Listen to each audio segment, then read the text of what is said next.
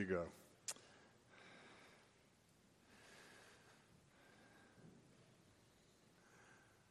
We're pressing on in Luke chapter 9 this morning. If you've got Bibles, you might want to turn there. This sermon series has almost accidentally been entitled, Are You Ready? Another 60s readiness song, pop song, was fed to me this week on my feed. The Staple Singers sang a song called If You're Ready, Come Go With Me.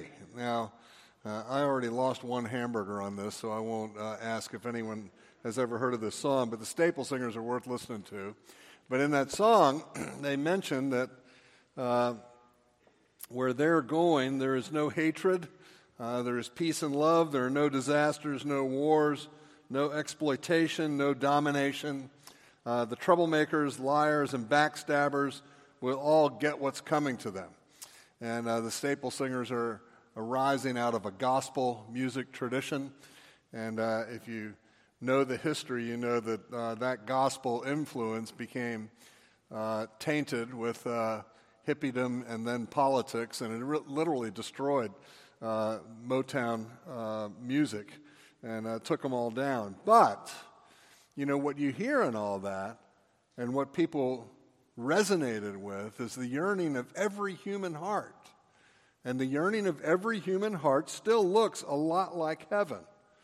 And that's what we want to think about this morning. We catch a little bit of a glimpse of it.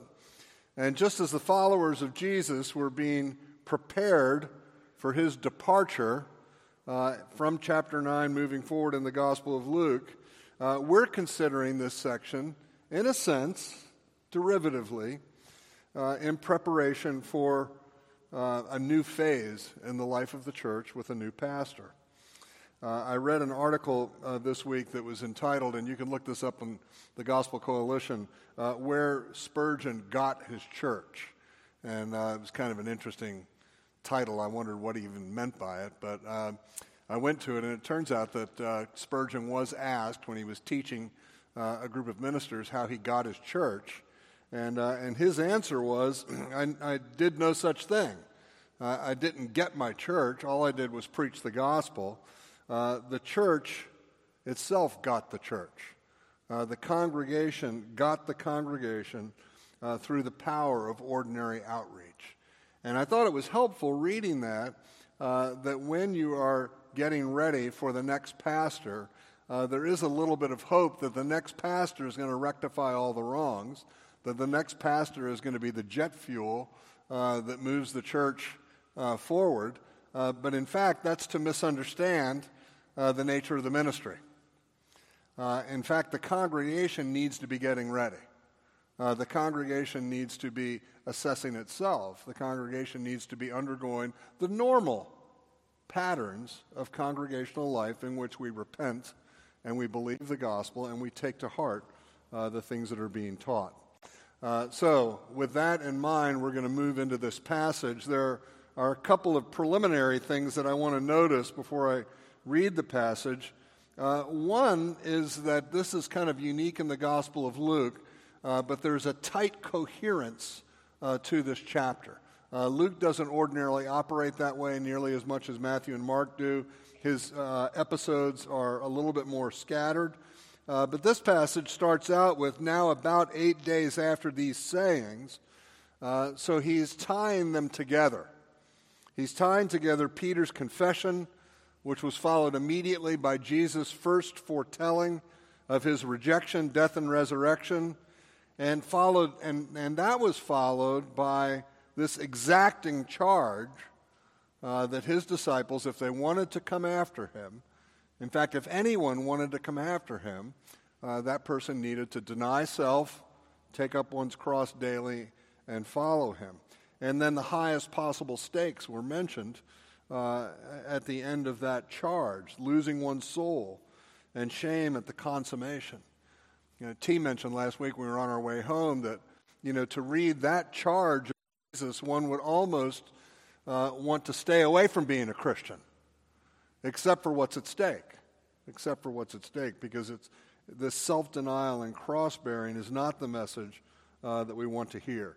So that's one of the things to notice, that this transfiguration that we're going to read about in a minute exists in direct relationship to that charge of Jesus, which exists in direct relationship to Peter's first confession of Jesus as the Messiah. And then the second thing to note, I'll just remind you, it's hard not to have this staring me in the face this morning or this week as I was studying the passage, is the resonance that this passage has with the book of Hebrews, which we just got through.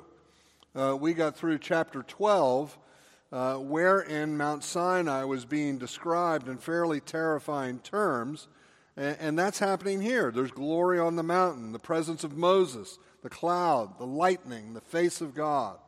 All of that is reminiscent of Hebrews chapter 12, but probably more to the point, and I wasn't here when it happened, but when you were in the first chapter of Hebrews, Jesus was described as the radiance of the glory of God and the exact imprint of his nature.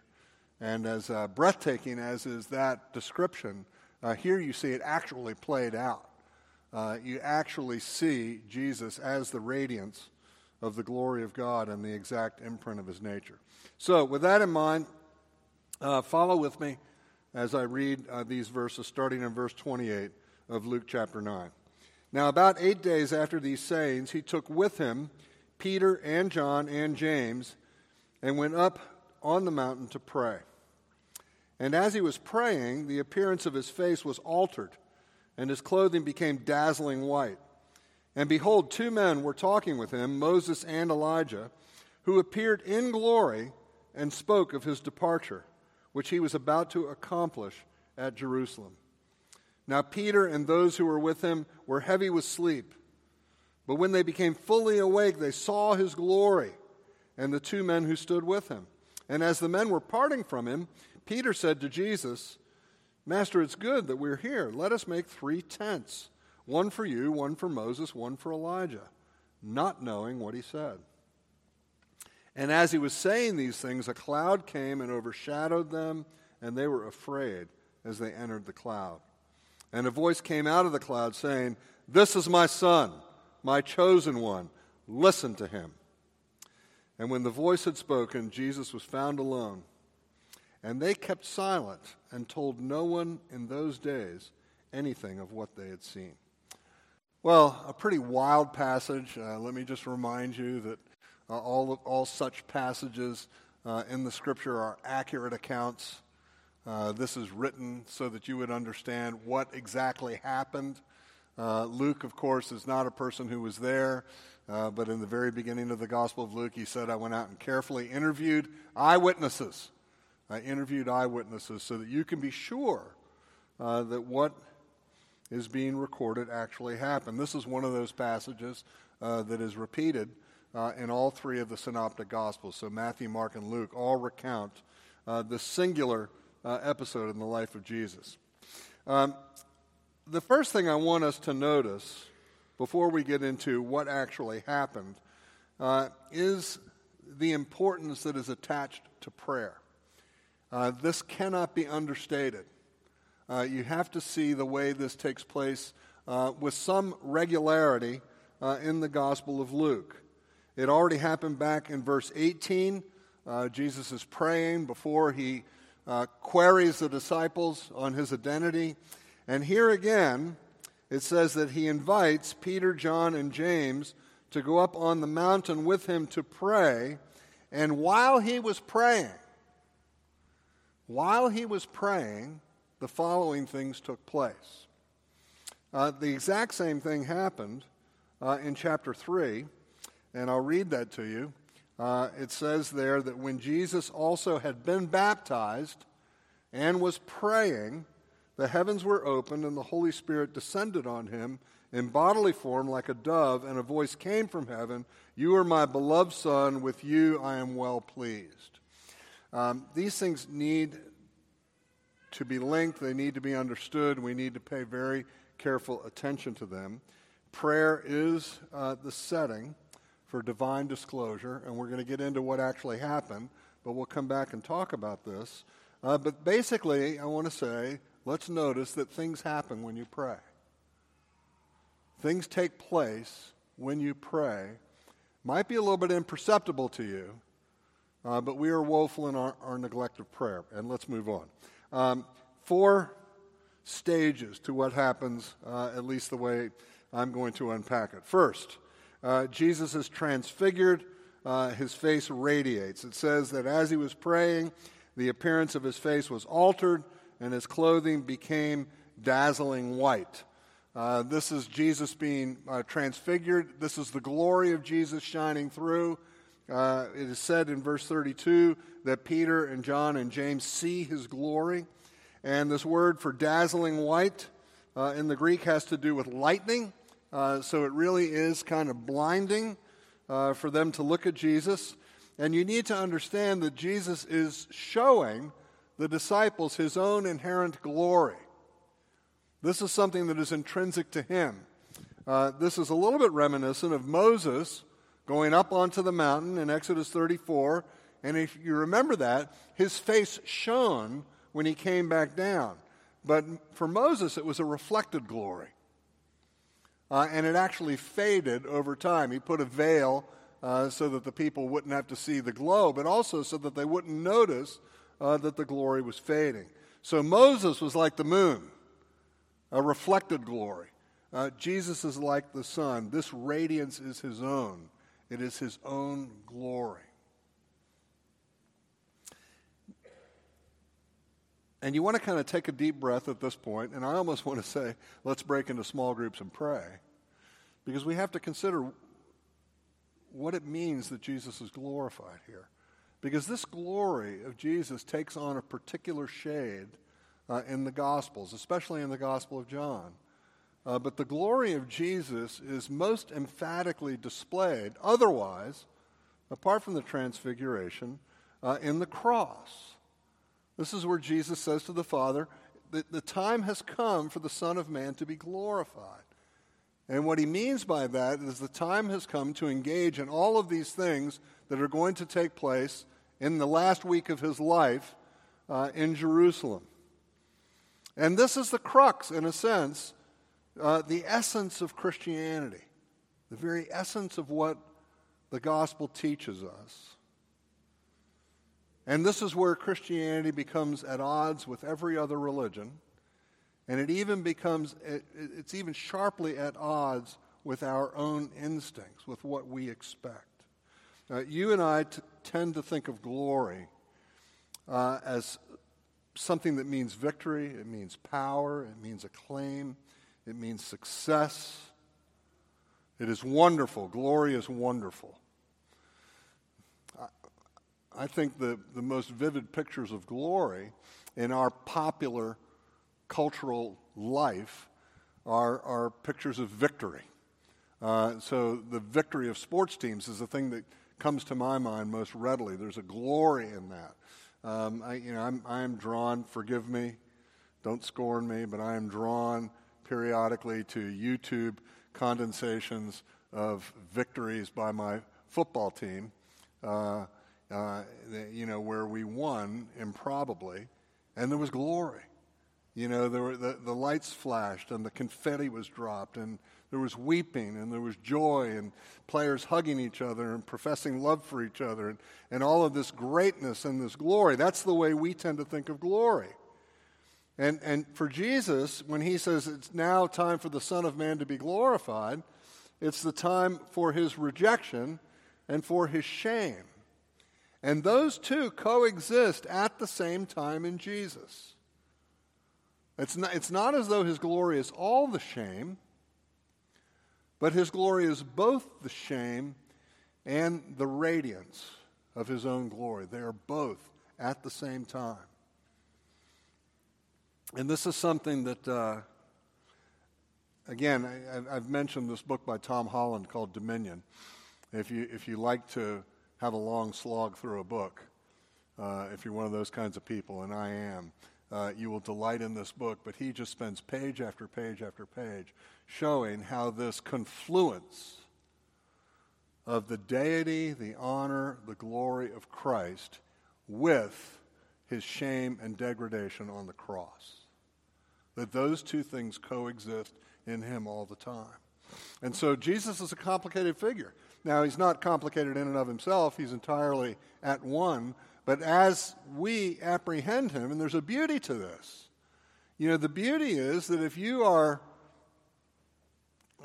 downtrodden, if you are on the bottom side, not the sunny side of the street, but the shady side of the street, if things are very, very difficult for you, there is a gentle shepherd that is calling you to come to him and to find rest for your souls.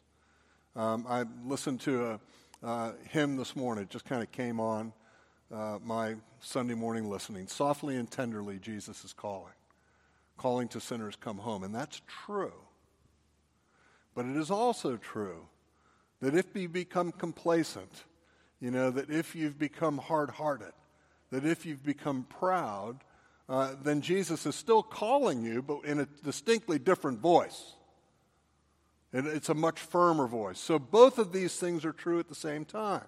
That Jesus is glorified in his shame on the cross, and Jesus is also glorified kind of magnificently and awesomely and fearfully here on the mountain. So that's the first thing that happens. The second thing that happens is that Moses and Elijah appear. Moses is the great lawgiver, and Elijah is the great representative of the prophets. So we understand the Old Testament to be divided between the law and the prophets. That's often the way the Old Testament is described, as the law and the prophets. Here's the lawgiver, here's the great prophet. And they have a conversation with Jesus, and Luke alone mentions the topic of the conversation. In verse 31, they appeared in glory and spoke of his departure. They're speaking about his death. He's just talked about the fact that he's going to Jerusalem, there to be rejected, betrayed, and put to death. But what's interesting is you'll note that there's a footnote there. And if you tap on your footnote, or if you look in the footnote on the bottom of your page of your Bible, you will notice that the actual word is Exodus.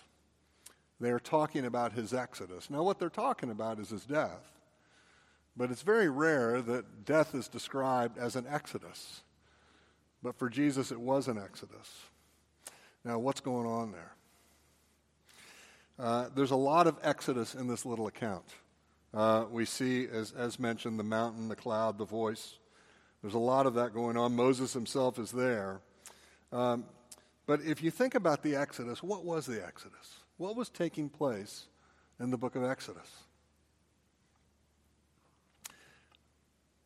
And then let me go back to Luke chapter 4. We weren't there, but you may remember it. And again, Luke is very artful in the structure of his gospel. And he mentions in chapter 4 the time when Jesus, after having been baptized, after having been sent into the wilderness there to be tempted for 40 days, that he makes his way to his hometown of Nazareth, and he is invited there to preach. And this is set up, it is structured as Jesus' inaugural sermon. So just as our president gets up and gives an inauguration address when he's inaugurated as the president, setting his agenda, lining up what he's hoping is going to happen while he serves as president, Jesus lays down this foundational sermon, and he is handed the scroll of the prophet Isaiah. Do you remember that? And he reads from the prophet Isaiah the following: "The Spirit of the Lord is upon me, because he has anointed me to proclaim good news to the poor.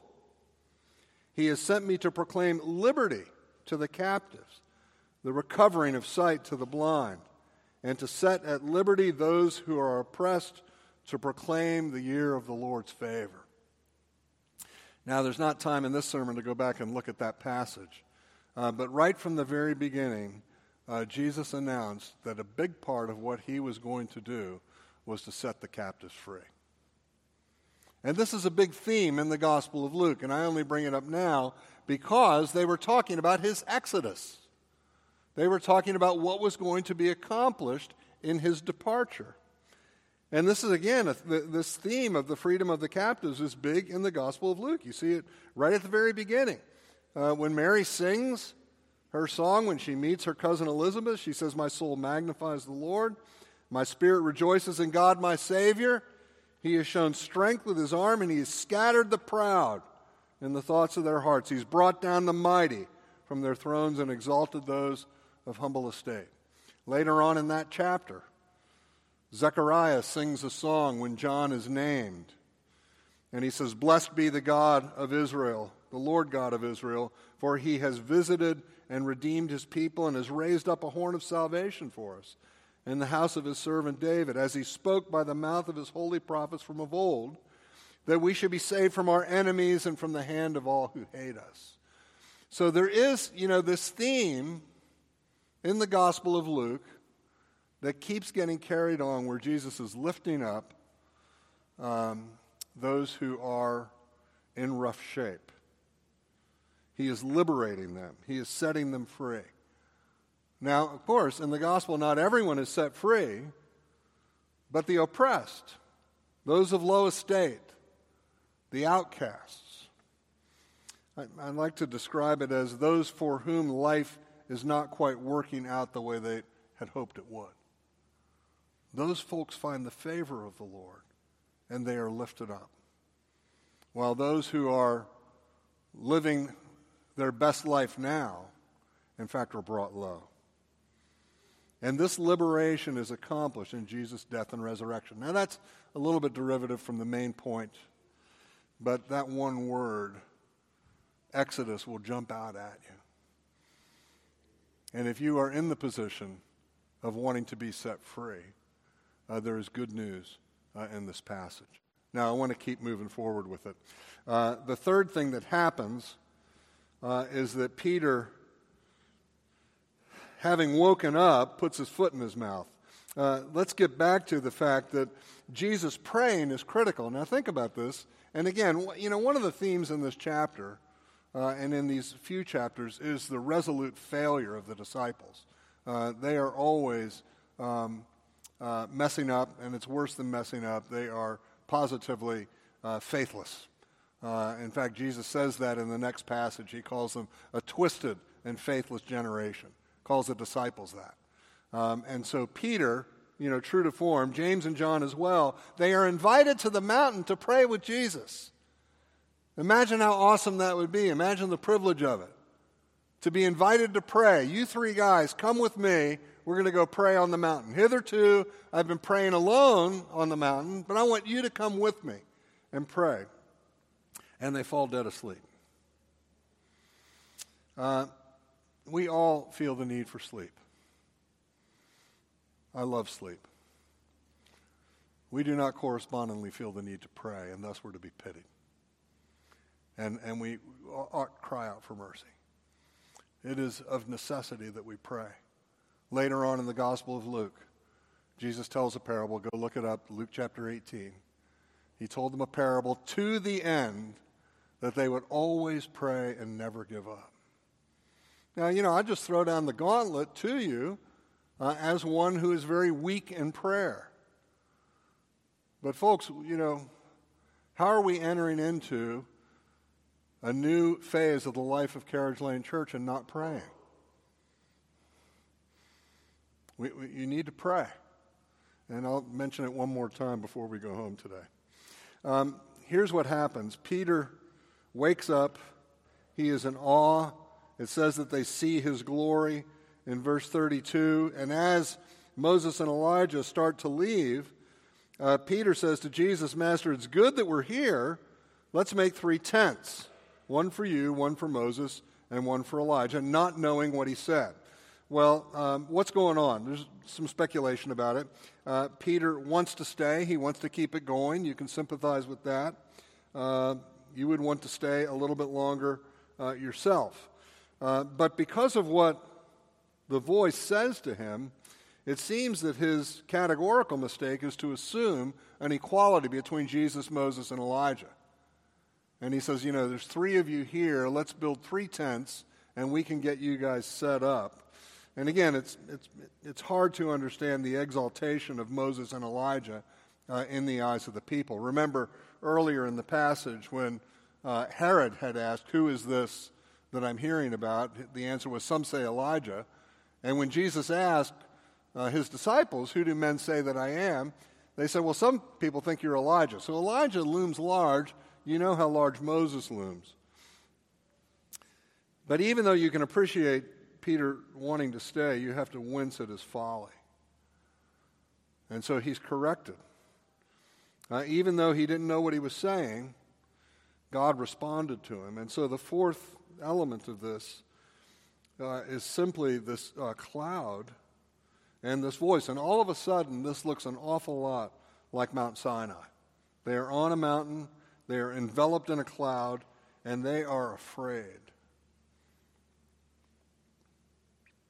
They were afraid as they entered the cloud, is what it says. I was thinking of the earlier passage. They were sore afraid. Remembering Sinai, they might have feared for their lives. Remember, at Sinai, they were told, if anyone even touches the mountain, he'll be put to death. If even a cow touches the mountain, it will be put to death. And the voice says, "This is my son, my chosen one, listen to him." Jesus is not to be compared to Moses and Elijah as though he was on par with them. He alone is the Son, and there is no one else to compare with him. Now, again, we understand that almost implicitly, but Peter needed reminding, as did John and James. He is the chosen. He is the Son. He is the chosen. And really, in a sense, that Peter, James, and John survive is a bit of a miracle. That they survive eventually to tell the tale. They survive without a blood sacrifice. The presence of God. Well, of course, because Jesus was their sacrifice, or was to become their sacrifice. They survived without a perfect righteousness. They should have been killed. But Jesus was that as well. So that's what happens. What are we going to do with it? How are we going to put this into play? How are we going to apply it? Well, again, I'll say for the third time, it is hard to pray, but you need to keep after it. It is hard, really, to worship. One of the sermons that I read this week on this passage tried to say, as much as this is about prayer, it's about worship. That what these three were doing, seeing Jesus in his glory, was a foretaste of Christian worship. But it really is the case that transformation takes place more in worship and prayer than in deliberation and action. We tend to think of the change as necessary in our lives taking place by virtue of the assertion of our wills, by the making of schedules, by the formation of accountability relationships. Not that any of those things are bad. All of those things are good and necessary. But where does the change take place? And I think that you can kind of read the Bible in a certain way where you see that change takes place by the Spirit of God almost when you're least expecting it. That the Spirit is given when you believe the gospel. And the demonstration that you're actually believing the gospel is that you're praying. And you're disavowing any of your mechanisms. You're disavowing any of your strategies. The evil strategies by which you think you'll be saved, but even the more sanctified sensibilities by which you feel like you will grow.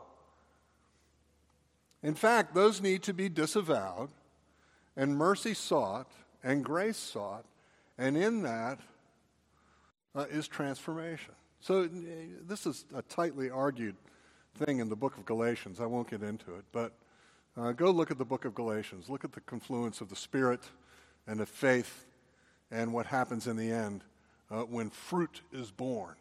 Isn't that an interesting way to describe godliness? An interesting way to describe real, feet-on-the-ground righteousness. It is fruit that is born.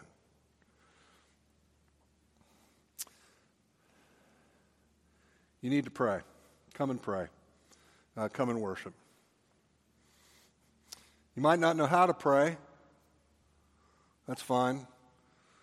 We don't know how to pray either. But set your alarm.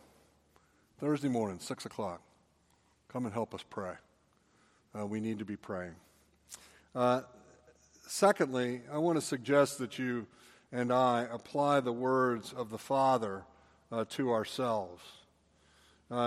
He says that Jesus is his Son, his chosen one. When you put your faith in Jesus, when you abandon your self-salvation strategies, when you turn away from those, and when you say, God, you're the only one who can save me because of what Jesus did on the cross, well, an amazing thing happens. Because God says to you, you are my son. Now, you're not the one and only son, the way Jesus was. You're not the one and only chosen. But you are God's son. And if it will help the women, you are God's daughter. But son is an important word there because you have the full rights of the heir of the estate. And so please hear these words for yourself. The deficiencies that you experience in your discipleship are largely tied to your inability to connect with the voice of God here saying, you are my son. You are my son. We get back to Galatians where it says in the fullness of time, God sent his Spirit, or God sent his Son, born of a woman, born under the law. Then it says he also sent his Spirit, by which we cry, Abba, Father. Just as God sent his Son, God sent his Spirit. And to be his Son is also to be his chosen. It's what the apostle says in Ephesians. He chose us in him before the foundation of the world. And then what flows on that, and I want you to notice the coherence. You are my son. You are my chosen. Now listen to Jesus. Listen to him. There's all kinds of biblical theology behind this command to listen to him, but let me just say that listen to him means to obey him. Jesus said several times, if anyone has ears to hear, let him hear what is being said. To hear and to not obey is folly.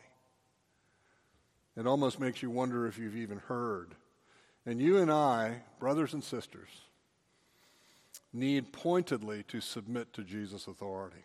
Obedience always follows from true faith. One of the big worries in the church has always been that if the gospel were preached rich and full and free, that if the gospel were understood as the free grace of God, as the free unmerited favor of God, that people would become loosey-goosey and disobedient, that they would grow lax, they would not obey God. That's been the fear. That's what was involved in the Reformation and is involved ever since in every struggle. Not every struggle, but a lot of struggles are based on that. But in fact, it's the opposite. It's the opposite that takes place. When the gospel of God's free grace hits, when it sinks in, when you hear the voice say, you're my son, a lot of things take place. The Heidelberg Catechism's actually got a great question where it says, since I'm saved by grace alone, why must I still obey? And you can almost hear the writers of Heidelberg saying, glad you asked the question. But when you believe, when you receive the free grace of God, first, the Holy Spirit is given. And a life transformation begins to take place that I was just talking about. Secondly, gratitude wells up.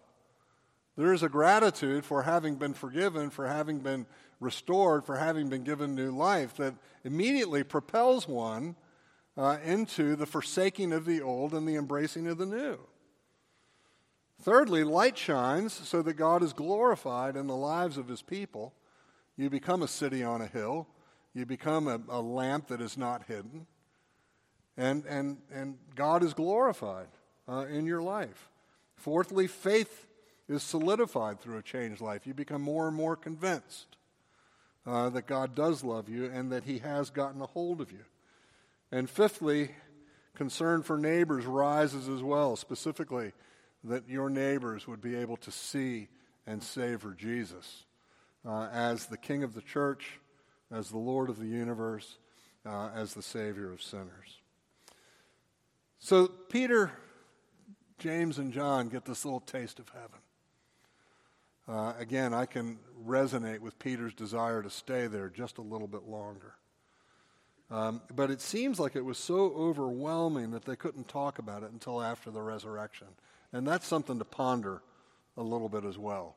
We won't do it right now. But you and I need to have a greater vision of heaven, a greater vision of what it is that we're headed towards. And this is a picture of it, one kind of picture of it. And we need to understand that all of the things that we yearn for, all of the things that we're hoping for, all of the resolutions that we're seeking are found there. They're found in Christ. And there is this lightning blast, that hits these guys. And, as I read this, I thought, I want some of that lightning blast. Maybe you need a little bit of shot of lightning in your life. Because there is a time when it clicks. And things all of a sudden become clear and they become simple. They become very simple. Enjoying, rejoicing, loving the Lord and His Word, and finding, rising up from within you, a desire, an unfettered desire to put these things into practice. So let's pray.